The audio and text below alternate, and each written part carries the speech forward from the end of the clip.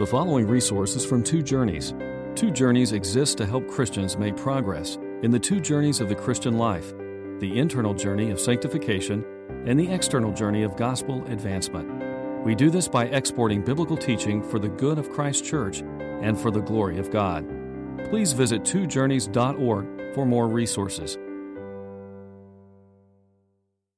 Please take your Bibles and open in them to Matthew chapter 6. As we continue in our study in Matthew's Gospel, we're going to look this morning at verses 19 through 24.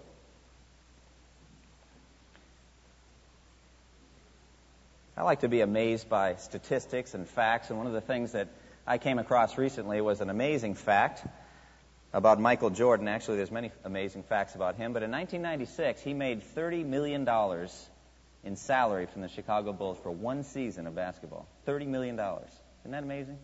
For one season of basketball, $30 million. What's even more amazing is that in 1996, Bill Gates of Microsoft averaged $30 million a day in stock appreciations. Can you imagine that? $30 million a day. How would you spend $30 million a day? What does an F-16 jet cost? Something like that. One every day, or a battleship or something. It's just astonishing the amount of money. Now, if you make that much money, I'm not going to ask you to raise your hand if you make $30 million a day. I know how much you love raising your hands. I noticed you raised your hand for him earlier. All of you are raising your hands, so we'll have to get on you. But at any rate, most of us do not have to wrestle or wonder what we're going to do with $30 million a day or even $30 million a year. And so if you're going to get good financial advice, they're going to say you need to start storing up for your retirement, right? You're going to need to start young, and the younger you start, the more it builds. You've seen these kind of charts and all that. And so one of the things you need the most is a good financial planner, somebody who's going to take care of your stock portfolio and see your retirement income building. Now, those of you who are Christians, you say, well, that's so worldly. Just the idea of storing up material wealth, storing up wealth, that's just a worldly kind of concept. We shouldn't be storing up wealth. We should be living for others. We shouldn't be ambitious in that regard. Well, the funny thing is, Jesus says that's not true at all. You should be ambitious. You should be storing up. The fact of the matter is you will be, one way or the other.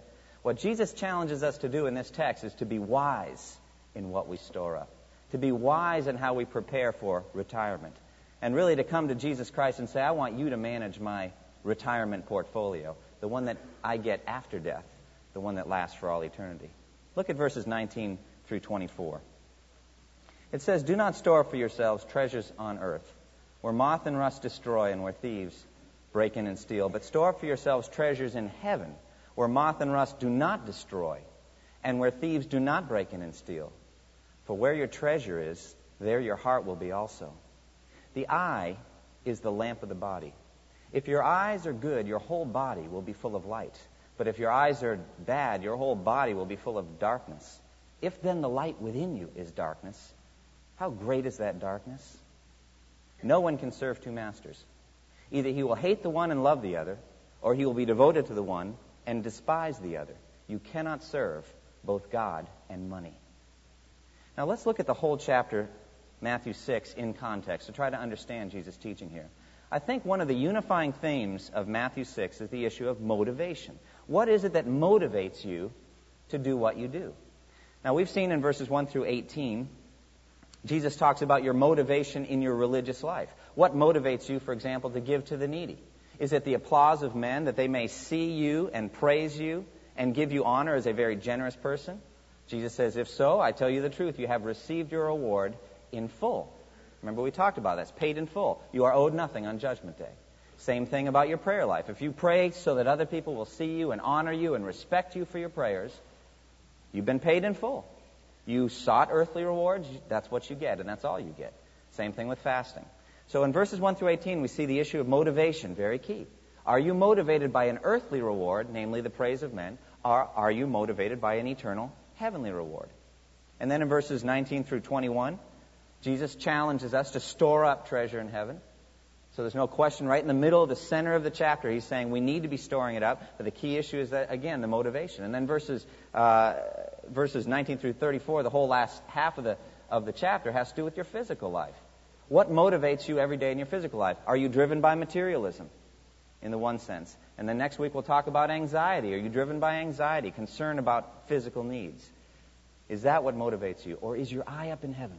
Are you thinking about an eternal life up there? That's what Jesus is getting at in Matthew 6. And so right in the center here is Jesus' general principle that you should be wise in how you store up treasure. Be wise in how you store up treasure. And he states it negatively. He says, do not store up treasure on earth. And then he says it positively, but store up treasure in heaven. Do not do the one, but rather do the other. Do not store up treasure on earth, but store up treasure in heaven. Now, what is the underlying assumption here that Jesus is making? You're going to be storing up somewhere. You're going to be storing up something somewhere. And that just comes from life. You get up every day, and you put on your clothes, you get up, and you energetically move about your day. You are going to be storing something up that day. You're going to be working towards something. The question is, what are you going to be working toward? It's the very same thing that Jesus gets to at the very end of the Sermon on the Mount here. Look at the end of Matthew 7. Jesus says, therefore, everyone who hears these words of mine and puts them into practice is like a wise man who builds his house on the rock. But everyone who hears these words of mine and does not put them into practice is like a foolish man who builds his house on the sand. Now, what's common? They're both building a house. The difference is the foundation and the fate of the house. We'll get to that when we get to the end of Matthew 7. But you see the same thing. Every day you're building something. Every day you're storing something up. That's Jesus' underlying assumption. And what he's challenging you to do is be wise. Be wise in what you do. Be wise in how you store up. Be wise in your investments. But what's so beautiful about Jesus' teaching style, and we see it throughout the Sermon on the Mount, is he gives you the principle or the command, and then he supports it with reasons. Isn't that beautiful? He could just tell us what to do. He could just command us. Next week, he's going to command us not to be anxious. And he could just leave it at that. But instead, he supports it with reasoning. He reasons us out of anxiety. In the same way he does it here, reasoning us out of materialism. And what are his underlying reasons? Well, one is clearly the impermanence of earthly treasure. The impermanence of earthly treasure. Do not store up for yourselves treasures on earth, where moth and rust destroy, and where thieves break in and steal. Well, moth and rust are those things that corrupt that which can be corrupted. Physical stuff around us is corruptible. It can rust. It can be eaten by moths. It can be destroyed. It looks worse 10 years from now than it does now. That's the way it is with stuff. We say, what about gold? Gold is imperishable. Well, that's not entirely true. You can destroy gold. But you say, okay, for the gold, then we'll just get a thief to break in and steal. Either way, the things of this life, the material things of this life that people put so much value on, are impermanent. Don't work toward them. Don't store them up, he says, where moth and rust destroy and then thieves break in and steal. And why? Because of the inherent weakness of this material world system. It's a waste of your life. And Jesus does not want you to suffer that loss. He does not want you to get up every day and invest second after second, minute after minute on that which means absolutely nothing. But instead to invest in something that will last. And so the second reason is the permanence of heavenly treasure. But store up treasure in heaven, Jesus says, where moth and rust do not destroy, and where thieves do not break in and steal. In other words, anything you commit up to heaven, anything you cast up to him, up to God, lasts forever. Nothing can destroy it. It's a place of incorruption. Incorruptibility, that's what heaven is all about. Nothing decays there. Nothing is destroyed there. And it's a place of invulnerability. It's a fortress or a citadel that cannot be attacked. There are no enemies inside the walls, and there's not even enemies outside the walls. There is no danger whatsoever that the fortress of heaven can be breached and the treasure can be stolen. Absolutely secure. But the ultimate motivation or the ultimate issue here is the state of your heart. Now, any of you who have been listening to this preaching through the Sermon on the Mount understand how much Jesus is going consistently for your heart. That's what he wants. That's what he's yearning for. That's what he made. And he wants your heart to worship God. And so Jesus says, where your treasure is, there your heart will be also. What you value the most is what you will think about. Isn't that true? What you place highest value on is what you spend your time thinking about, what you ponder. Perhaps for some of you, you value your job the most, or your house, or some prized possession. Perhaps you value your children, or your family, your spouse. These things are things that people put value on. But what you value the highest is what you will think the most about. You ought to keep a record of your thoughts and see how often do you think about God the Father. How valuable is he to you? How valuable is heaven to you? But Jesus says, where your treasure is, there your heart will be also. Now, your heart, remember we talked about the heart? The heart is not that part of you that pumps blood, no. It's that part of you that thinks, that part of you that feels, that plans, that has a will, that internal part of you. And where your treasure is, that part of you will be consumed by it. That's what Jesus said, and that's the real issue here. Materialism, or anxiety about physical things, can take over a heart, can crowd out thoughts of God. And then Jesus is saying, no, set your hearts on things above, just like the Apostle Paul says in Colossians 3. Now, this brings us very much to the issue of the biblical doctrine of rewards. The biblical doctrine of rewards. Where your treasure is, Jesus says, there your heart will be also. And I've given a lot of thought to this. Now, there's lots of rewards around. All you have to do is watch television, see how many things there are that you can be rewarded with, like a BMW, the ultimate driving machine. Wouldn't that be something to sit in a BMW, the ultimate drive? I'm not sure I'm worthy of that. I mean, to sit behind the wheel of the ultimate driving machine. But, of course, Preference by L'Oreal tells me I'm worth it, but that's only for women. You're worth it, you know. So I don't know how much it is. Is that expensive? It probably is. If they're having to advertise you're worth it, it must be expensive. But there's all kinds of enticements to material rewards, aren't there? Nearby where I used to live up in New England, in Newport, Rhode Island, there are a bunch of mansions up there. I don't know if any of you have been up to Newport, but there's a bunch of mansions built by robber barons, people who are railroad magnates and all that, and they just became incredibly wealthy at the end of the 19th century. And they built mansions with gold bathtubs. Would you like to take a bath in a gold bathtub? Wouldn't that be something? Or to look at a fire surrounded by a gold-encrusted hearth? Or to look at a chandelier where instead of just glass, it's actual diamonds cut in there? Wouldn't that be something? You have to pay $6.50, at least you did 5 years ago, just to look at it, just to walk through. That's how expensive it is. So, I mean, there's all kinds of material inducements in this world, material rewards. Well, the Christian says that whole thing is unseemly. I don't want to think about rewards. I'm going to be a mature Christian, and I'm not going to do anything for reward. I'm just going to serve God, and I'm going to love my fellow man. And I'm not going to be concerned about what I get out of it. I don't want to do it for that reason. I just want to serve God. And so we tend to think of rewards as something that's dirty or something that's somehow bad. There was a resolution made by Jonathan Edwards. He made a series of resolutions when he was just 20 years old, and they still challenge me today. Listen to this one. Resolved to endeavor to obtain for myself as much happiness in the other world as I possibly can, with all the power, the might, the vigor, the vehemence, yea, even violence I am capable of. He's saying, I'm going to live every day to gain as much pleasure for myself in the next world. You say, oh, that sounds unchristian. No, that's exactly what Jesus is telling us to do. Store up treasure in heaven, he says. Live for it every day. So I said, well, what is this treasure? What is it that we're storing up? And so I started to look at the idea of rewards. Now, if living for rewards is selfish, if it's basically evil, then why does Jesus motivate us to do it?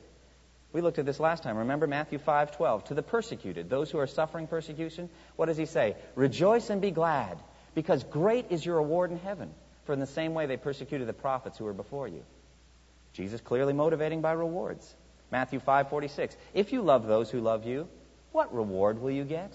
There he does it again, motivating by rewards. Here in Matthew 6:1. If you do, it says, be careful not to do your acts of righteousness before men to be seen by them. Why not? Well, if you do, you'll get no what? Reward from your Father in heaven. You don't want to lose your reward, so don't live for earthly praise.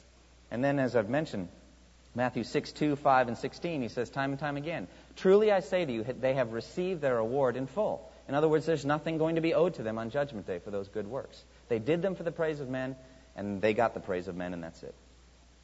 And then here in Matthew 6:20, store up for yourselves treasures in heaven. Now, Jesus did not want us motivated by rewards. Why does he do it so consistently? It's because he does want us to be motivated by rewards, but the right reward. And therefore, the contrast is not between living a selfish life and an unselfish life. It's got nothing to do with that. The contrast is between living a foolish life and living a wise life. A foolish person lives for rewards that disappear, that go away. But a wise person lives for rewards that will last through all eternity. For all eternity. I was reading a book recently by a pastor named John Piper, and he gave a beautiful illustration of the futility of living for material rewards.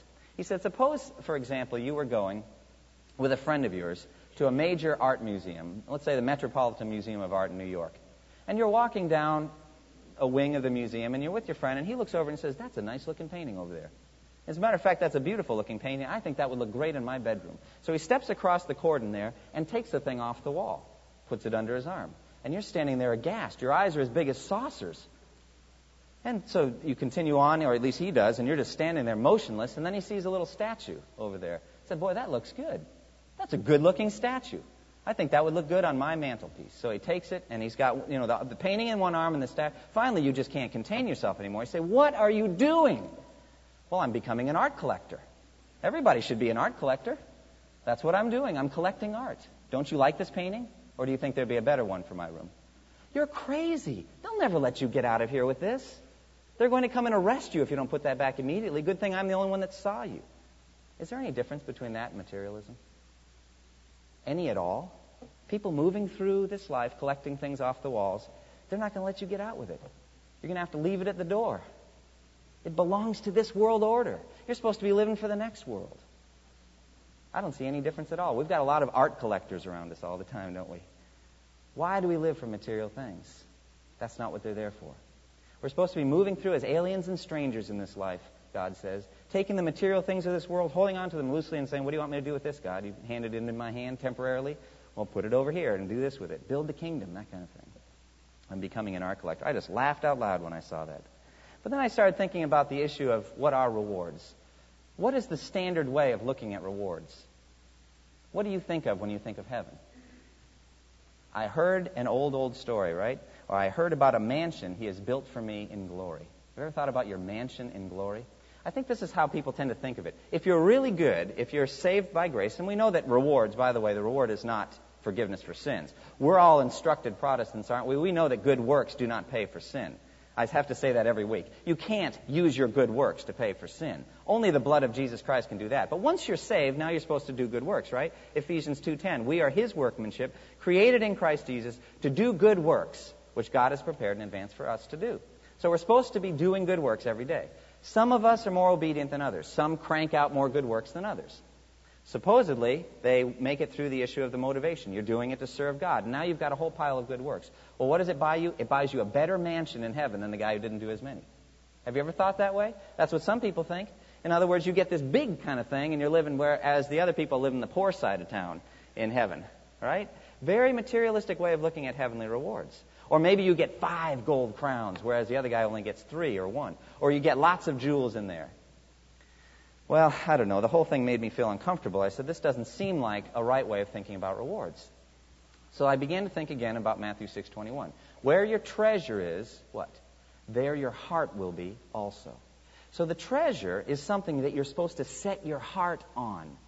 Something you're supposed to focus on. Now, do you think that Jesus would ever entice us to idolatry? That He'd entice us to think about mansions, streets of gold, pearly gates, rather than God Himself? He's enticing us to a reward which is intimately connected to the Heavenly Father. Would He do anything other than that? Your rewards are connected, I believe, to the Heavenly Father. That's what I think the rewards are. You're saying, well, I don't understand. Well, let me see if I can explain it. Hebrews 6:10 says this: God is not unjust. He will not forget your work and the love you have shown Him as you have helped His people and continue to help them. What does it say there? That it would be unjust for God to forget each of the things that you've done. God won't forget them. You may forget them. Probably you should forget them so you don't get some ego trip that you're such a righteous person. But God will never forget what you have done to serve Him.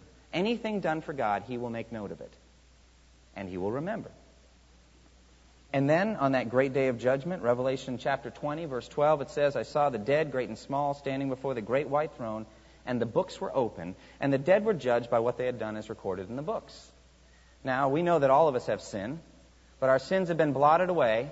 If we have faith in Jesus Christ, our sins have been washed away through the blood of Jesus Christ. There is no other forgiveness for sin.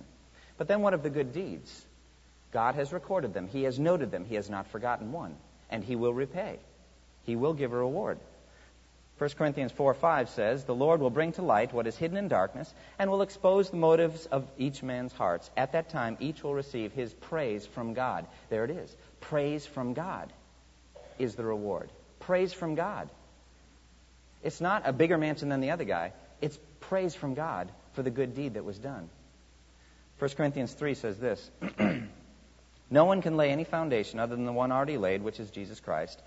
If any man builds on this foundation using gold, silver, costly stones, wood, hay, or straw, his work will be shown for what it is, because the day will bring it to light. It will be tested with fire, and the fire will show the quality of each man's work. If what he has built remains, then he will receive his reward. There's that word reward again. He will receive his reward. But if what he has built burns up, he will suffer loss. He will suffer loss. Yet he himself will be saved, yet as only as one escaping through the flames.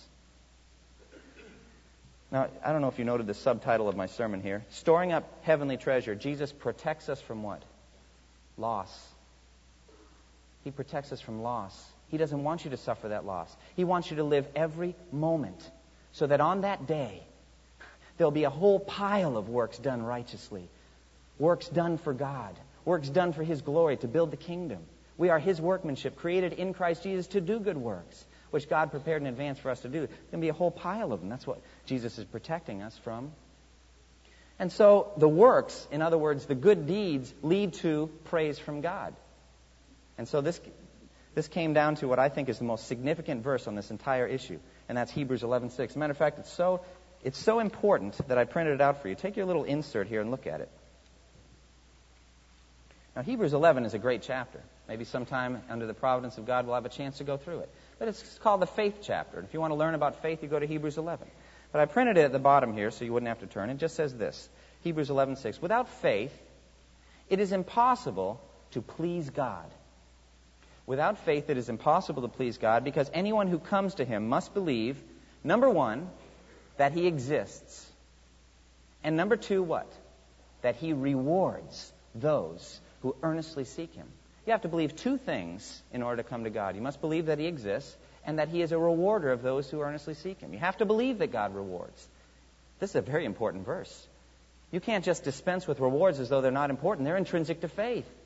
It's intrinsic to faith to believe that God is a rewarder of those who earnestly seek Him.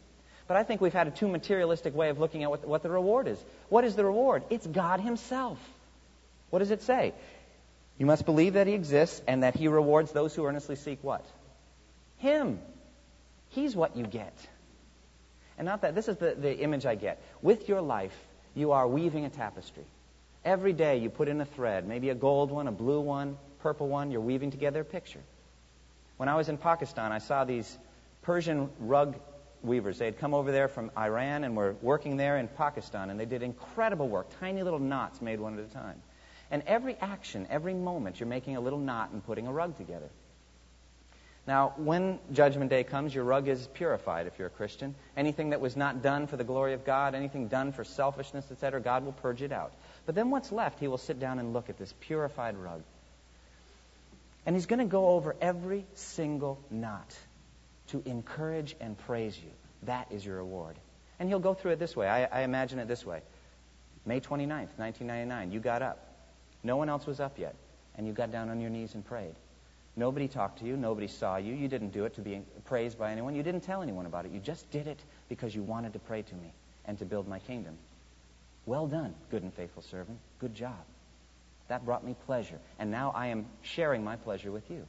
And then an hour later, when you saw your spouse, you encouraged her or him. You encouraged her.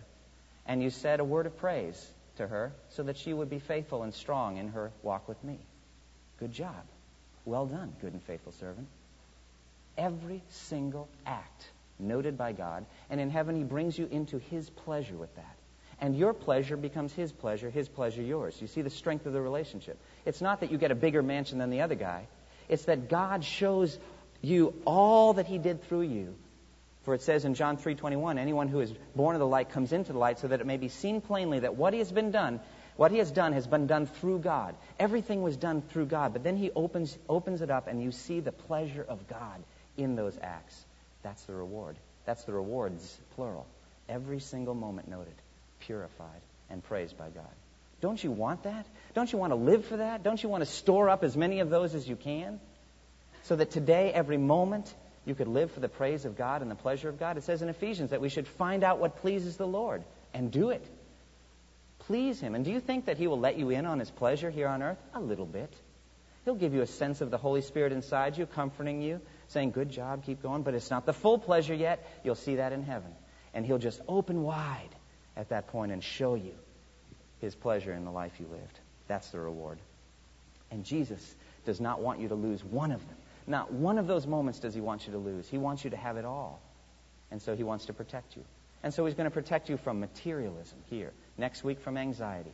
And why? Because materialism and anxiety cause you to turn away from the kingdom of heaven and start working on earthly things. And you will waste that time. That section of your life will be barren of fruit.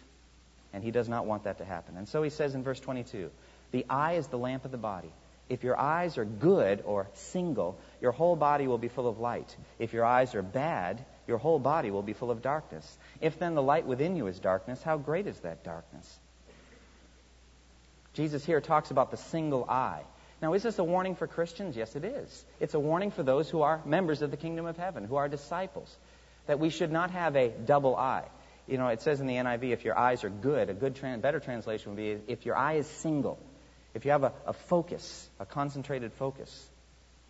And Jesus does not want us, His disciples, to waste our time, to waste our resources on anything less than the kingdom of heaven. Do you remember the story of Rumpelstiltskin? Rumpelstiltskin, that weird, twisted little man, and I think it's a Grimm's fairy tale.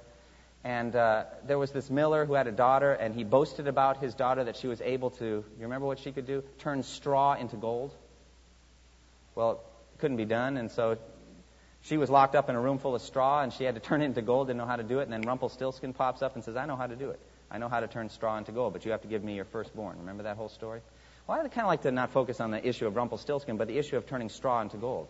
That's the way I look at it. Every moment this day is given to me, and I can turn it up into something eternal, some reward for God. Anything, any moment. An interaction with a non-Christian at Kroger's, I can talk to them about God. And it's just a regular interaction unless I redeem it and turn it into something. Paul says that we should redeem the time because the days are what? They're evil. And so it's kind of like you're given a bunch of straw, and God supernaturally asks you to weave them into heavenly gold. By His Spirit, you can do it. Every moment, if you take it and live it for God, you say, God, what do you want me to do today? What do you want me to do as I walk into Kroger's? What do you want me to do as I walk into church? What do you want me to do now that I've woken up this morning? What should I do? Live for me. Do what I command you to do. Walk with me. And you'll turn the straw of moment by moment by moment into heavenly gold, which can never be taken away from you. But the problem is materialism. It creeps in. In Matthew 13, in the parable of the seed and the soils, it says, the one who received the seed that fell among the thorns is the man who hears the word, but the worries of this life and the deceitfulness of wealth choke it, making it unfruitful. Oh, that you would not be unfruitful. Do you know it's possible to be a Christian and be unfruitful? Oh, that you would not be unfruitful. But did you hear what it said? The worries of this life and the deceitfulness of wealth. Isn't that Matthew 6 in reverse order? We get to the deceitfulness of wealth first. We get to the worries of this life next. Both of them choke out the seed so that it's not fruitful. Both of them choke it out. Well, I don't know much about gardening except this. I can kill anything. There's no plant that I'm not fully capable of killing. I even once killed a cactus. I don't know how you can do it, but when I did some various things. I don't know if I overwatered it, underwatered it, put it in the sun. I don't know, but I've been told it's very difficult to kill a cactus. But I did it. But at any rate, I asked somebody recently, all right, I don't know that much about gardening. What is it about? Why do we weed a garden? I said, we weed a garden so it looks good, all right?